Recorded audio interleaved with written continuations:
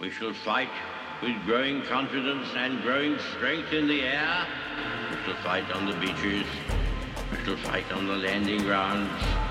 We shall fight in the fields and in the streets. We shall never surrender until, in God's good time, the new world, with all its power and might, steps forth to the rescue and the liberation of people. In times of universal deceit, truth is the only rebellion left. On today's show, I want to further the discussion of leadership and the idea that I threw out yesterday that leaders lead by leaving. I'm going to talk about how leaders can move from good to great and how the best leaders, the greatest leaders, are those that manage their transitions well, and that failure to do so results in failed leadership. I'm Dr. Everett Piper, and this is The Rebellion. Good morning and welcome to The Rebellion. Thank you for listening into the show. So today's topic, as I said in the introduction, is installment B, I guess. Leadership 2.0, if you will. I want to talk about this issue of leadership and leaving. I'm going to talk about it not just in the context of local leadership, but we're going to start at the top. We're going to talk about the presidency of the United States today and Donald Trump. Some of you are going to get frustrated because you're Trumpers and you believe that we should support Donald Trump to a fault and that it doesn't matter what he says or what he does or how he leads. We need to vote for him and support him. I've told you before that I voted for Donald Trump twice, but I believe that we should thank him when he's right and criticize him when he's wrong. And frankly, I think his run for presidency at this point and time is an example of level 4 leadership rather than level 5. Do you remember the book Good to Great back in the 1990s? It was a seminal work. It was a New York Times bestseller. It was written by Jim Collins. And he talked about 5 levels of leadership, 1 being the least and 5 being the greatest. And Collins' argument essentially boiled down to this. Many leaders achieve good status, but very, very few ever achieve greatness. They may be level 4 leaders. They accomplish some things. They balance the budget. They move the organization forward. They develop a product. They achieve some recognition and some appreciation in their leadership role. They do good work, but the key there is good. That's the key word. They do good work. They never achieve great work. They never achieve greatness. Why? Well, the key reason, in Collins' view, was transition. For example, he cited Lee Iacocca, the iconic leader of Chrysler during their time of crisis when they were on the verge of bankruptcy and closure, as a good leader but not a great leader. And the reason for that is Iacocca didn't manage the transition well. In other words, Lee Iacocca did not know how to leave. He failed at that level of leadership. So that's today's topic. We're going to talk about Donald Trump. I'm going to talk about other leadership issues. We're going to focus on how good leaders fail to achieve greatness because they don't understand the importance of leading through leaving. I'm Dr. Everett Piper, and this is The Rebellion. Let's take a break, and I'll be right back in a couple minutes. In 1978, George and Kate Tedford set out to protect Oklahoma businesses better. Today, their son and our CEO, Mark Tedford, is excited to carry on his family's legacy. Professional liability, compliance, property, workers' comp, health and life. Tedford Insurance's dedicated team gives you access to the nation's largest insurance providers, negotiates the best rates, and protects their own legacy like no one else. Call 918-299-2345 or tedfordinsurance.com. The Patriot Auto Group, locally owned and operated. The Patriot family of dealerships takes great pride in supporting the communities we serve throughout the great state of Oklahoma. The Patriot Auto Group's charitable work has been recognized throughout Oklahoma. Whether it's visiting one of our local dealerships or simply shopping and buying online with our doorstep delivery, the Patriot Auto Group takes the stress out of buying a new or used vehicle. And every purchase comes with our exclusive peace of mind, Patriot Pledge. You get engines for life, plus 1-year maintenance, and 10 full years of roadside assistance, plus so much more. Sure, we can sell you a car, but supporting our community and lending a hand to our neighbors in need? Sold. The Patriot Auto Group. Proud Oklahomans in the communities we serve. So welcome back to The Rebellion. Before we get into the rest of the show. Bear with me for a moment as I do a little bit of housekeeping. You know, I don't do this in every show because, quite frankly, I think it would annoy you. So I try to be a little strategic in reminding you of these details. If you'd like to join the rebellion, you can do so by going to patreon.com/Dr. Everett Piper. That's patreon.com/DREVERETTPIPER. That's patreon.com/Dr. Everett Piper. I really appreciate those of you who do subscribe on a monthly basis. Why do you do that? Well, you really don't get any material benefit for doing so. I don't send out coffee mugs or t-shirts or anything like that. I have been very straightforward about this. The reason I ask you to subscribe is just to help support us. I don't do this on a daily basis to just hear myself talk. It takes a lot of time, a lot of reading. I get up very early every morning to produce a new episode of The Rebellion on a Monday through Friday daily basis. And the reason for doing that is to just try to get you some more information as you engage in the culture wars, as you engage in the market square of ideas, as you engage in the cultural debate in your company, in your church, in your local community. I'm trying to give you a couple extra arrows in your quiver so that you can have some ammunition as you talk about ideas, because ideas have consequences. They are going to bear fruit. And good ideas, whether it be about education or whether it be about leadership, matter, because a bad idea when it comes to leadership will result in bad leadership. And that's why I ask you to support the rebellion, just so that I can hopefully contribute to your vocabulary, if you will, on how to engage culture, how to engage issues, politics, education, science, apologetics, and in today's case, leadership. Because many say that everything rises and falls on leadership. And there's some truth in that. There's some truth. Failed leadership results in failed churches, failed politics, failed colleges, failed corporations, a failed country. Leadership really does matter. So, with that little bit of housekeeping out of the way, let's get into today's topic. Leading through leaving. Now, yesterday, let me just give you an overview. I gave you the 10 principles I have learned as a result of being a college president for just shy of 20 years at Oklahoma Wesleyan University and being a college vice president in various different roles at a couple different institutions prior to that. Now, I want to say it one more time. I am not pretending to be perfect. I'm sure that people that have worked for me will tell you that. I'm sure Board of Trustees members that were my supervisors, were my authority over me at Oklahoma Wesleyan or Spring Arbor University or Grace College or Greenville College would tell you, well, he's far from perfect. That's not the issue right now.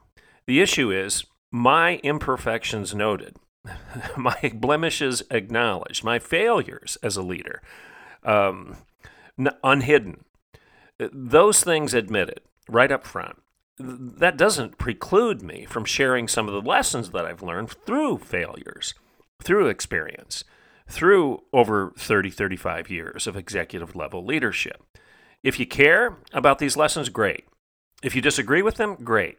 But that's part of the debate, isn't it? That's part of the dialogue. That's part of the conversation. Again, that's what conservatives do. We have conversations, we have debates, we have dialogue. We have arguments because we believe that we sharpen each other as the result of doing that. As iron sharpens iron, let one man sharpen another. So listen to the rest of today's show and receive yesterday's show on leadership within that context. Everett Piper is not pretending in any shape or form to be the best leader out there. What I am suggesting is that I had to learn something along the way, right? You have to learn something along the way. If you don't learn while you're doing something, there is something wrong. We all should be learning as we go about our daily duties, our daily tasks. And if you've been charged with leadership in an administrative role or a preaching role or a political role, education role, it doesn't matter. If you've been charged with leadership as a coach or as a pastor, then you should be willing to learn. And if you're not learning, then you have no business in the leadership role at any organization or any culture.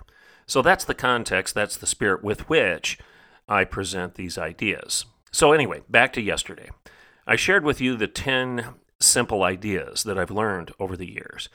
I talked to you about those 10 ideas, but I added an 11th. I added this issue of leading by leaving. Now, it came to mind as I was talking about that I've kind of hinted at it in the past, because while I was at Oklahoma Wesleyan University, it dawned on me that there was a difference between Moses' leadership and Joshua leadership. That Moses had to hand the baton to somebody else.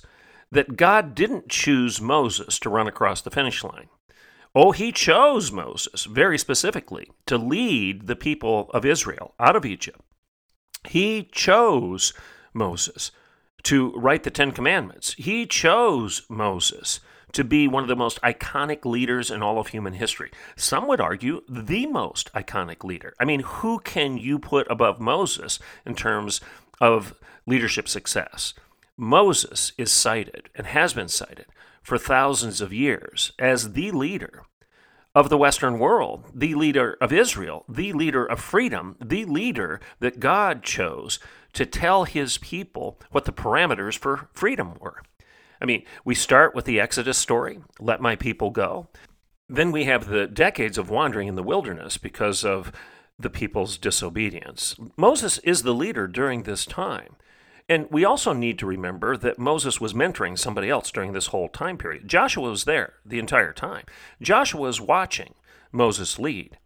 And Moses, I believe, recognized that as he grew older, as he stepped further and further into his leadership paradigm, that there was one key thing he had to do, and he needed to do it very well, and that was he needed to manage the transition. And when God made it clear to Moses that his time as a leader was over, Moses knew he needed to hand the baton to Joshua and let Joshua carry on. If Moses had not done that, the story would be very different. Oh, in God's providence, he may have worked it and would have worked it out differently. But the point here is to focus on the human reality of Moses being one of the greatest leaders, if not the greatest leader, in all of human history. This man, Moses, was a failed leader in some ways because God told him, I'm not going to let you get across the finish line because you messed up. I'm not going to let you lead my people any longer. Your job is over, and you need to manage the transition. You need to hand the mantle of leadership over to Joshua. You need to manage. You need to lead by leaving. Manage the transition well, Moses. And therefore, you will be one of the greatest leaders in recorded history. That's a lesson we all need to learn. You know, I was recently told a story about a pastor who stood before his congregation in the midst of some controversy. And he said something very much like this. It's not a direct quote, but it's pretty close. At least this is what I'm told. That he looked at his congregation in a sermon, recognizing that there was some tension in the church for various different reasons. And he said, some of you may not like me, but I'm not leaving. Really? Now, that causes me great concern. Any leader that would look at his faculty, his staff, his administrative team, his church, his political team, whatever the arena of leadership is for that particular person, any leader that would look his followers, his team in the eye and say, I want you to know something. I'm not leaving. That's terrible leadership. When I was the president of Oklahoma Wesleyan University, and again, I'm going to say it a second or third time, I'm not saying that this example is one that's perfect. I'm just sharing my story with you. When I was the president of Oklahoma Wesleyan University, I was very blessed. I had a great board, I had a great faculty, I had great people on my administrative team. And we weathered the storm of crisis quite well, thank you. We moved from financial exigency and essential bankruptcy to an institution that was recognized by Bain as one of the top 20% in the nation in terms of financial viability. We went from an institution that nobody knew about, total obscurity. Nobody knew who Oklahoma Wesleyan University was, other than a small pocket of Wesleyan churches here in the heartland, in the Great Plains states. Other than that, nobody knew, nobody cared. Enrollment was down, debt was up, annual revenue barely exceeded our accrued debt. It was a terrible financial situation. But Marcy and I were blessed. We were chosen, I believe in God's providence, to be the leaders of this institution, to lead them out of the wilderness. Now, I didn't know whether that leadership role was going to be one where I was just chosen to lead the institution into closure and hand over the keys to the bank, so to speak, or whether or not we would actually come out of the crisis and have some success stories to tell. In God's grace and providence and sovereign will, we were fortunate enough to succeed. And we went from, approximately $10 million in net assets to approximately $40 million when we left. The enrollment nearly tripled, and so did the revenue. And we left the institution debt-free and handed the baton to our successors, with the camp being cleaner than it was when we found it. Does that make sense? So one of the things I learned through that whole process was don't hang on too long. Leaders hand off, they don't hang on. We finished nearly 18 years. I think just shy of a couple months of 18 years of leadership there. And that far exceeds the average tenure of any college president. But for the last 5, 6, maybe 8 of those 18 years, I was constantly looking over my shoulder and wondering, how long should we stay? I mean, we were still enjoying great success. Enrollment was strong. Debt was zero. We were balancing our budget year after year after year. We were developing new programs. We had national championships in athletics, which the institution had never enjoyed before. We built a new library. We built a new school of business, which we called the Frank Keating Center for Capitalism, Free Enterprise, and Constitutional Liberty. We built 3 new dormitories. We built an annex to the fitness center. We renovated some of the older buildings, the grand and glorious old H.V. Foster Mansion, La Quinta. We renovated it and brought it back to its original 1930s grandeur. We had a blast. The Science Building, which was an ugly building, we completely renovated it and brought it into, made it look like a brand new building, architecturally consistent with the rest of the campus. I hired a bunch of new faculty, had a great administrative team.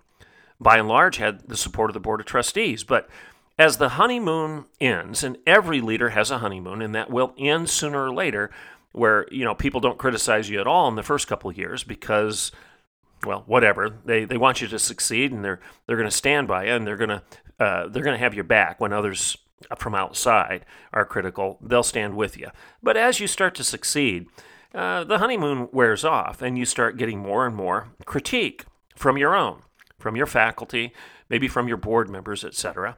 And you can do a couple different things when that happens. You can ignore it, you can fight against it, you can counter it, or you can attend to it, or you can do a combination of all of the above. Like I said yesterday, if those criticizing you are people of success, you might want to listen to them. If those criticizing you don't have much success in your arena, then you might want to take it with a grain of salt. So I think that's just common sense. You don't have to wring your hands over every criticism that comes your way. I mean, I made some decisions that were difficult. I had to release people. I had to change positions. I had to change structure. We had to manage the budget wisely to get our debt down to zero and make sure the institution was financially healthy. These were painful things, and criticism comes. So I'm not saying ignore the criticism. Some of it is justified. But when you're making tough decisions as a leader, you're going to get criticized. And I certainly received my share of that. But my point in bringing that all up is this. When you, as a leader, are confronted with criticism, you have to manage it well. You don't look everybody in the eye and say, I'm not leaving. That's a terrible response. That's not the response of a leader. That's arrogant, that's narcissistic, that's selfish. You should leave if leaving is best for the organization. You should never look anyone in the eye and say, I'm not leaving. I never did that at Oklahoma Wesleyan University. In fact, I probably erred on the opposite side of the fence. On the confidential side of this whole thing, I was constantly in communication with my chairman of the board saying, we need to continue to start looking at possible transitions. I did this 3, 4, 5, maybe 6 years before I retired. I was constantly letting my chairman of the board know, I'm not going to be here forever, and I don't think I should be here forever. I believe we're still being used productively for the good of the college, the university.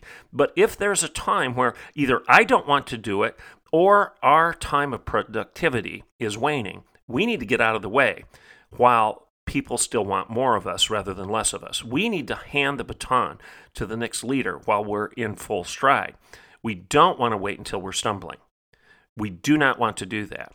I was communicating that way with my board constantly, at least with my chairman of the board, because I wanted him to know that he and I together needed to manage the transition well. Because even though we had accomplished some very good things in that first decade or so of my tenure at Oklahoma Wesleyan University, the university would never be great, and my leadership would fall short of greatness if I didn't acknowledge the fact that I needed to do the exact opposite of what this story about a local pastor has done, and that is look your congregants in the eye and say, I'm not leaving. We needed to do the opposite. Every leader needs to do the opposite. Look your clients, your patrons, your customers, your congregants, your students, your faculty, your staff. Look them all in the eye and say, I am leaving. I am leaving at the right time, and I'm going to leave the camp a lot better, a lot cleaner than it was when I found it.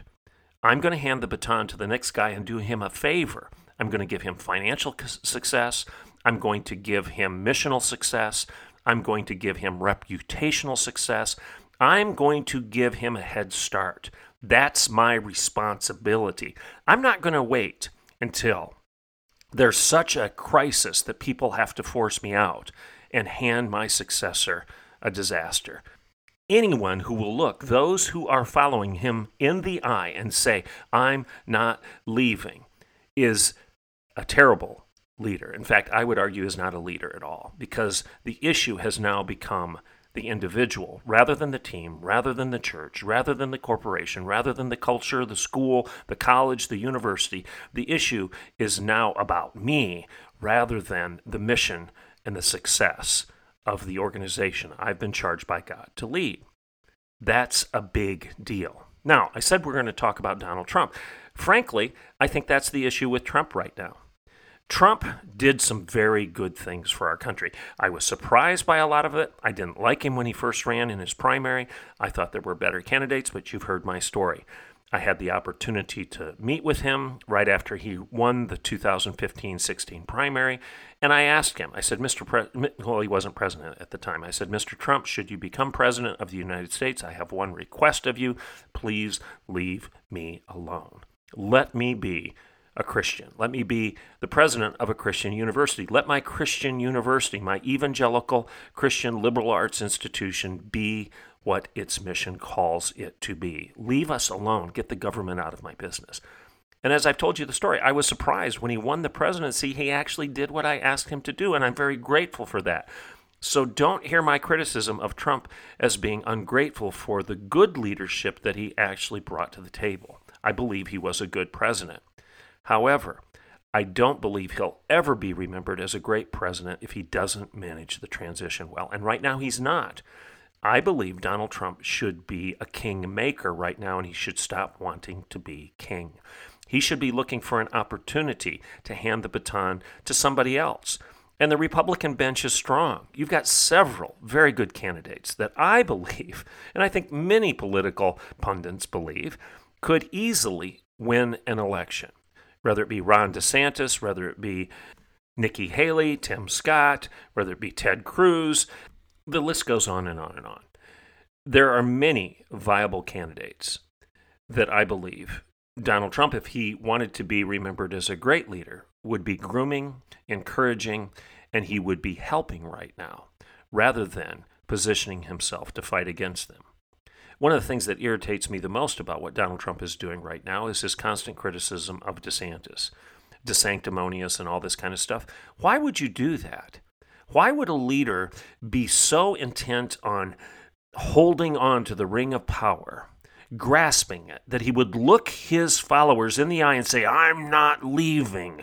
I am going to hold on to my position of power, and then start criticizing those that were on his bench, those members of his team, saying negative things about them to elevate himself? Why would anybody do that? And why would any congregation, college faculty, why would any country follow such a leader that elevates himself by saying he's not leaving while criticizing others and leaving bodies in his wake? I'm very disturbed that Donald Trump is doing that right now, and I think it's failed leadership, and it's an example of what Jim Collins in Good to Great was calling level 4 to the extreme.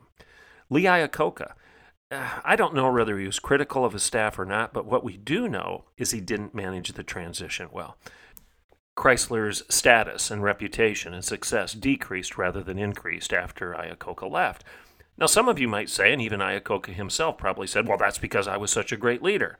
No, that's not the point. If you were a great leader, you would have set the organization up for greater levels of success after you're gone, rather than sitting back and smugly taking satisfaction in the fact that the organization is failing. The best leaders try to help the board of trustees, help the church, help the college, help the corporation find the successor that's going to be better than you. Time and time again at Oklahoma Wesleyan, I told my board, look, we've been blessed and I have some strengths, but I also have some weaknesses. And I think the time has come where you need a leader that can shine in areas where I didn't.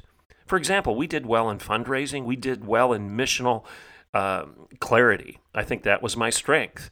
The primacy of Jesus Christ, the priority of Scripture, the pursuit of truth, and the practice of wisdom, the 4 pillars, the mission of Oklahoma Wesleyan University.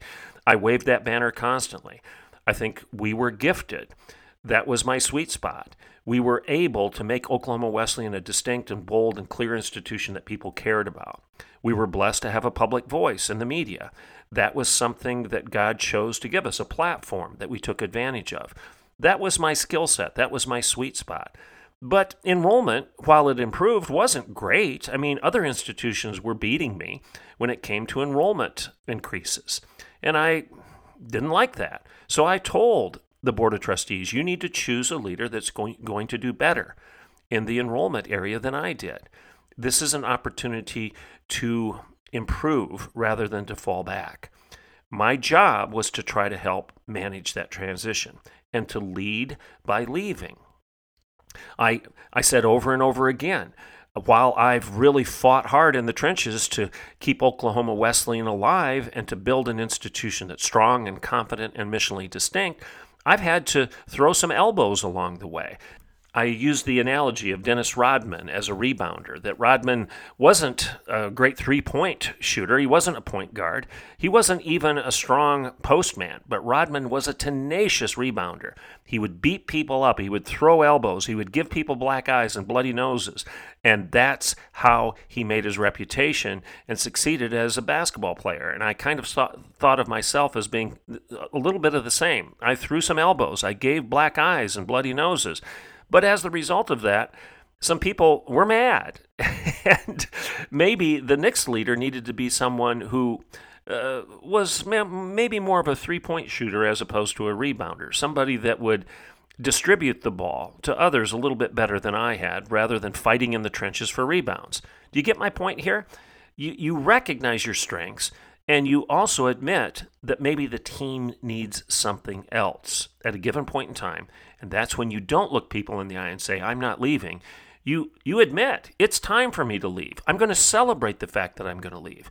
Because by leaving, I'm leading this institution to the next level. Anybody that'll look you in the eye and say, I'm not leaving, you should recoil against such a statement. That is not leadership. That is selfish. That's self-promotion. That is elevating your personal goals, career, and resume above the goals and the mission of the institution. Because the mission is what matters, not the men. I'll say that one more time. It's the mission that matters. It's not about men. It's not about money. It's about message, and it's about mission. And if any leader fails to recognize those priorities, you've got a problem. So, here's the moral of the story today. Leaders achieve greatness by leaving. I'm Dr. Everett Piper, and this is The Rebellion.